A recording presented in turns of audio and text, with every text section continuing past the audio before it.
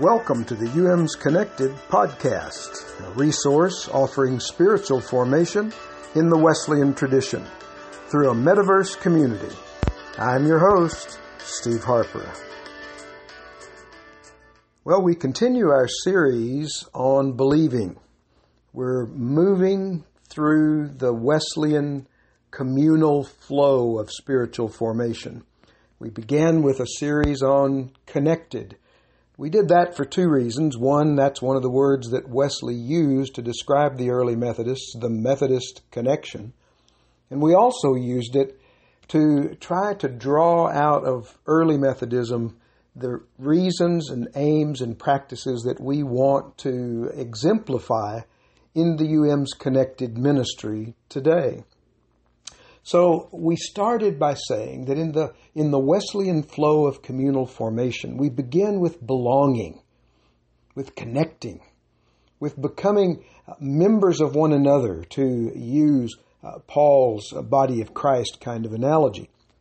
But then, once we were in the community, once we're in the fellowship, we find that we step into a stream of orthodox faith that has been flowing not only in the 2,000 years of Christianity, but in the 2,000 years before that, as it manifested itself in the First Testament, the Hebrew Scriptures, the Old Testament. So, we're in the series now, in that second movement from belonging to believing, and we are looking at paragraph 104 in part 3 of the Book of Discipline. Last week, we looked at the first half. We looked at the doctrinal standards, the articles of religion in the United Methodist Church, and the confession of faith in the former Evangelical United Brethren Church. Those two documents have never been merged because we wanted to keep the historical sensitivity and distinction while at the same time showing that those two documents overlap in numerous ways. It's one of the reasons why back in the 50s and 60s, whenever it was happening, the leaders of both the Methodist Church and the EUB Church saw the potential for merger, which finally came to pass in 1968.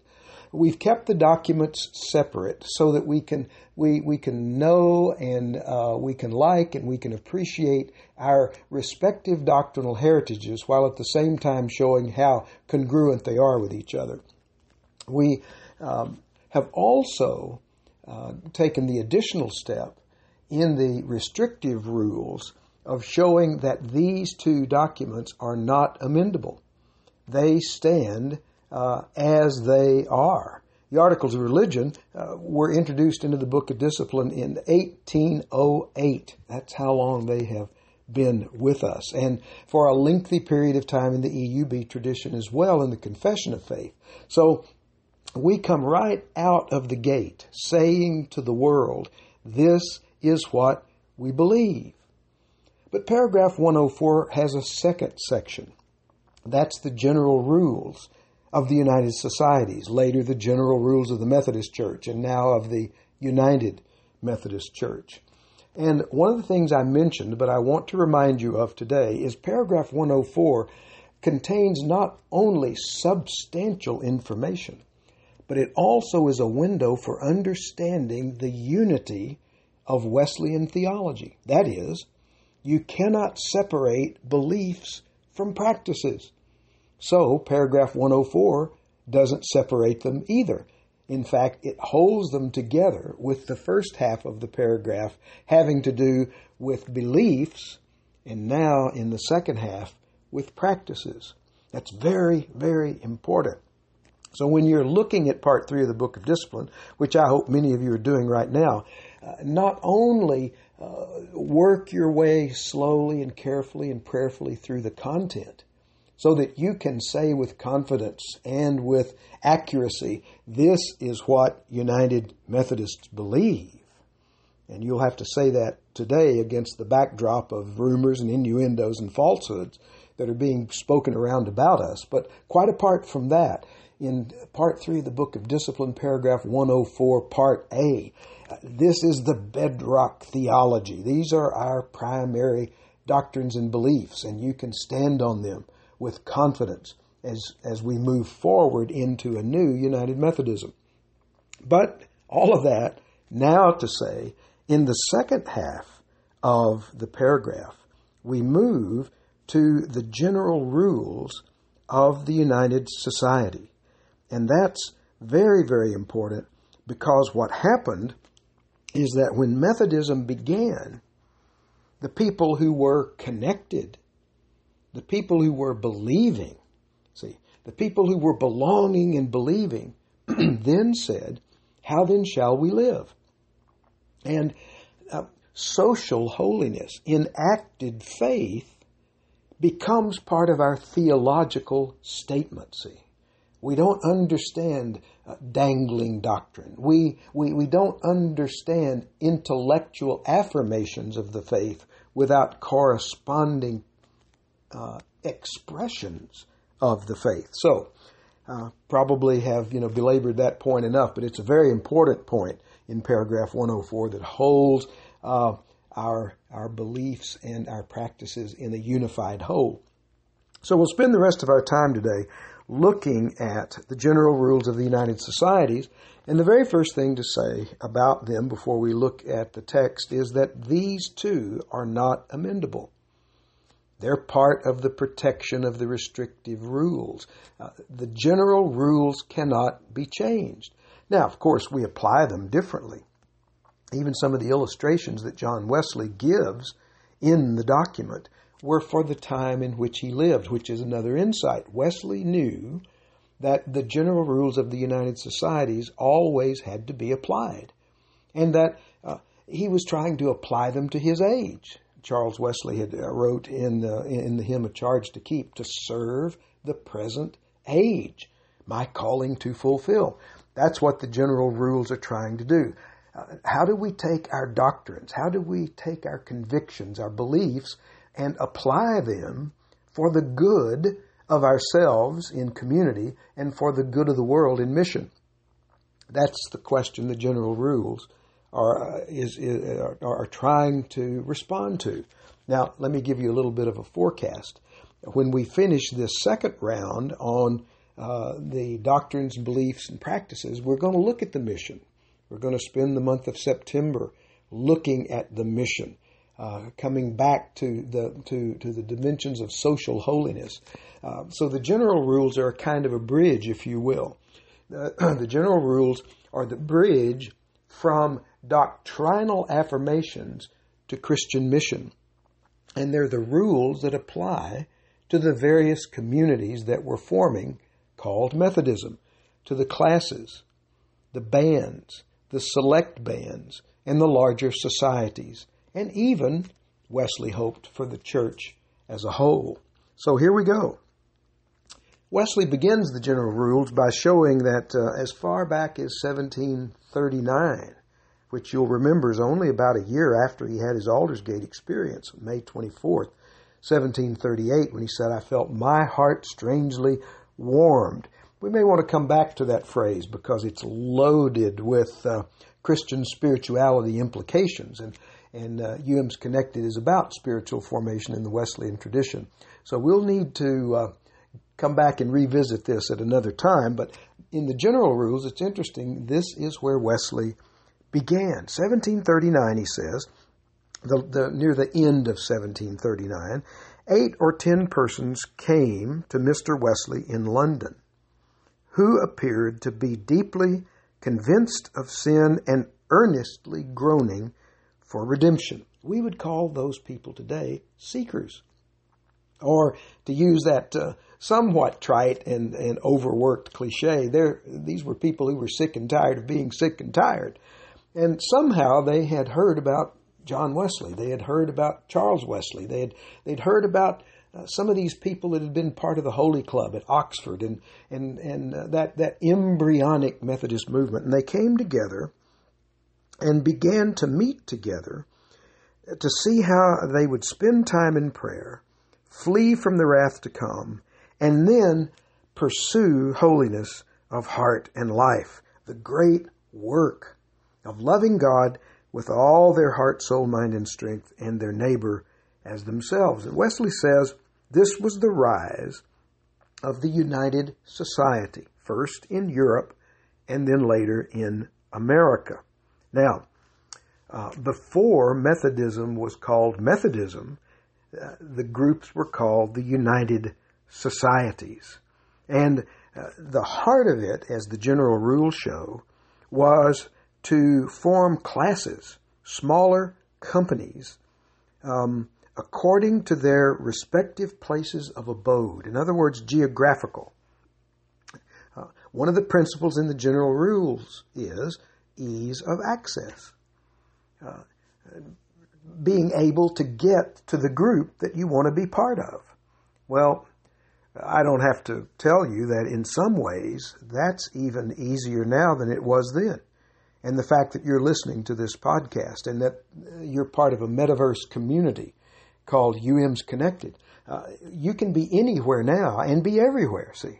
Or to say it the other way, everywhere can be anywhere.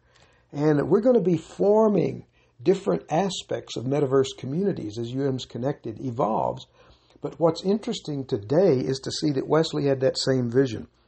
He wanted societies and classes and bands to be formed according to their respective places of abode. And each was to have a leader. The first thing that Wesley spells out are the duties of the class leader. We may come back and look at spiritual leadership at a later time in this podcast. So I won't say much about it, except if you're following along in part 3 of the Book of Discipline, you can read the characteristics that Wesley was looking for in the women and men, laity primarily, but also some clergy, who assumed the roles of being society, class, and band leaders in early Methodism. But he then moved to say that there were three foundational principles that all of these groups would be committed to. It didn't matter whether you were in London or Bristol, whether you were in the urban city area or whether you were in a remote rural location. There were some things you could know about the Methodists no matter where they were. They lived their faith in common and congruent ways. The general rules spell out 3 of them. First, by doing no harm. The second principle is doing good. We'll come to that in a minute, but what I want to do is hold those together just for a second. For some of you who come out of the sciences, you'll say, that sounds like the Hippocratic Oath. I've done some research into this, not enough to say with absolute certainty that Wesley was thinking of the Hippocratic Oath, but with enough study to be able to say there was this philosophical, scientific, theological mindset in the culture and in the church which looked at the Christian ethics through these 2 lenses. They're like the left eye and the right eye. They're like that depth perception that comes when you say do no harm and then do good. So whether Wesley was consciously thinking about the Hippocratic Oath, he was certainly part of a culture since the time of Hippocrates that understood that these 2 aspects of life are always interacting with each other. But let's come back now and split them out for purposes of discussion. First, do no harm. Wesley says, avoiding evil of every kind. And then he gives some illustrations. Some of them would be as applicable in the 21st century as they were in the 18th. Some of them are a bit dated. But again, if you're following part 3 of the Book of Discipline, and if you're looking at this part of paragraph 104, you can see those for yourselves in terms of the specifics. Here's the thing that I want to say about doing no harm. It's part of the larger formative tradition of emptying and filling. You know that parable that Jesus told about the person who had an evil spirit, and that evil spirit was cast out of the house. That's the first step. You've got to get rid of the junk. You've got to restock the shelves. You've got to take the stuff out of your soul that's counterproductive, that's not doing you any good, and make room for righteousness, if you will. It's what the writer of Hebrews says in chapter 12, saying, laying aside every weight and the sins which so easily cling to us. Now, that's important because not everything that we need to get rid of is sinful. So the writer of Hebrews uses the word weights. First of all, there's just a lot of unnecessary stuff. It just gets in the way. Get rid of it, is what the writer of Hebrews is saying. Get rid of it is what the general rules are saying. Just cleanse your life of the unnecessary things that are in one way or another inhibiting you. Now, that moves on to sins because some of those things are actually violations of the will of God. Some of them are just encumbrances and unnecessary things. But that's Jesus' first word. That evil spirit comes out of the house. Do no harm. Consciously avoid censoriousness. Consciously avoid contentiousness. Make sure that you're not contributing to the dis-ease of another person or another group of people, and surely not to the point of being divisive and derogatory. That's what Wesley is getting at here. Do no harm. Then, he says, secondly, by doing good. By being in every kind merciful.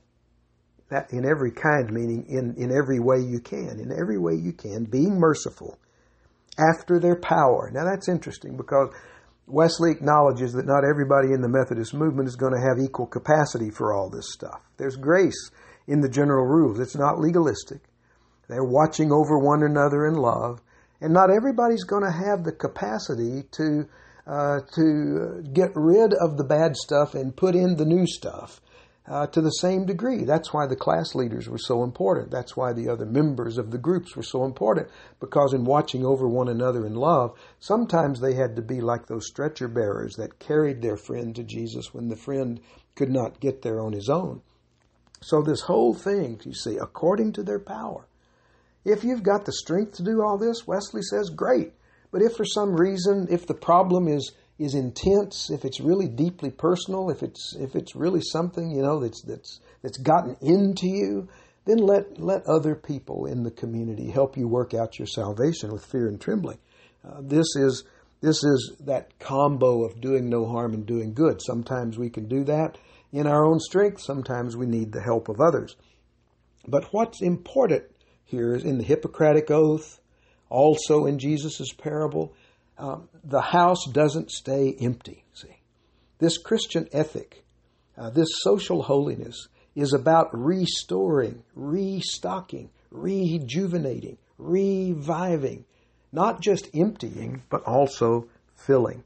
And so then Wesley gives, again, examples of what it might mean in the 18th century to do good. And again, some of those are as applicable now as then, but some of them can be looked at differently because we are down the road and living in a different time than Wesley did. But doing good, Wesley ends this section by saying, is an evidence of our desire for salvation. See, salvation is not just about what you don't do anymore. See, it's about what you are doing for the glory of God. It's the Romans 12:1, to present ourselves as living sacrifices, as holy and acceptable unto God. So those first 2 points are a unit, but they're broken down to show the twin aspects of communal formation: doing no harm, doing good. Then you come to the third major category in the general rules: attending upon all the ordinances of God. Now, what are the ordinances of God? Well, Wesley goes on to define those. Basically, he says they're the means of grace that are practiced individually and in community. Some of the ordinances are more personal in nature. Some of the ordinances are more communal in nature, like the public worship of God. But all of the means of grace, please hear me now, all of the means of grace can be practiced in individual and communal ways. We have to adapt them, but you can't look, for example, at the instituted means of grace or the works of piety and say, well, that's only just a kind of me and God thing. No, every one of the instituted means of grace, every one of the works of piety can be practiced in a fellowship. All of them can be lived together. Searching the Scriptures, for example, is something you can do on your own. It's something you can do together with other people.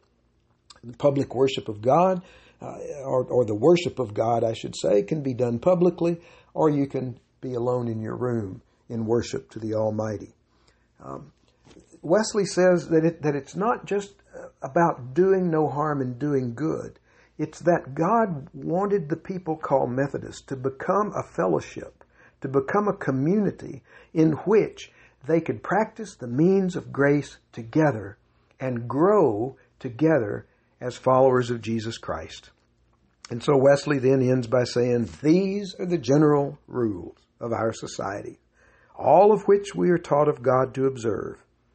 And you can trace the development of Methodism in relationship to these three principles. Do no harm, do good, attend to all the ordinances of God. Reuben Job has written a little book called 3 Simple Rules, in which he takes the general rules and updates them into our day. And his phrase that I love about the ordinances of God is that he takes it above just practicing and checking marks, and I did this and I did that. He says that the aim of all this was that we would stay in love with God. Oh my, I don't think there's any better way to sum up the general rules of early Methodism. I don't think there's any better way to sum up the general rules of United Methodism today. There's no better way to sum up why UM's Connected has come into existence than to say we are here to help one another stay in love with God. Well, that's our episode for today. I hope you found it to be helpful. Thanks for listening. Tune in next week as we continue to look at our beliefs through part 3 of the Book of Discipline, as we continue our journey together in UM's Connected. Tell others about this movement. It's timely. We've only been at this for about 2 months, and we can already tell that we're meeting a need. So bring others into the fold that you think will be helped by UM's Connected. And if there's anything you'd like to share with me, feel free to write Steve Harper at this address, UM's Connected at flumc.org.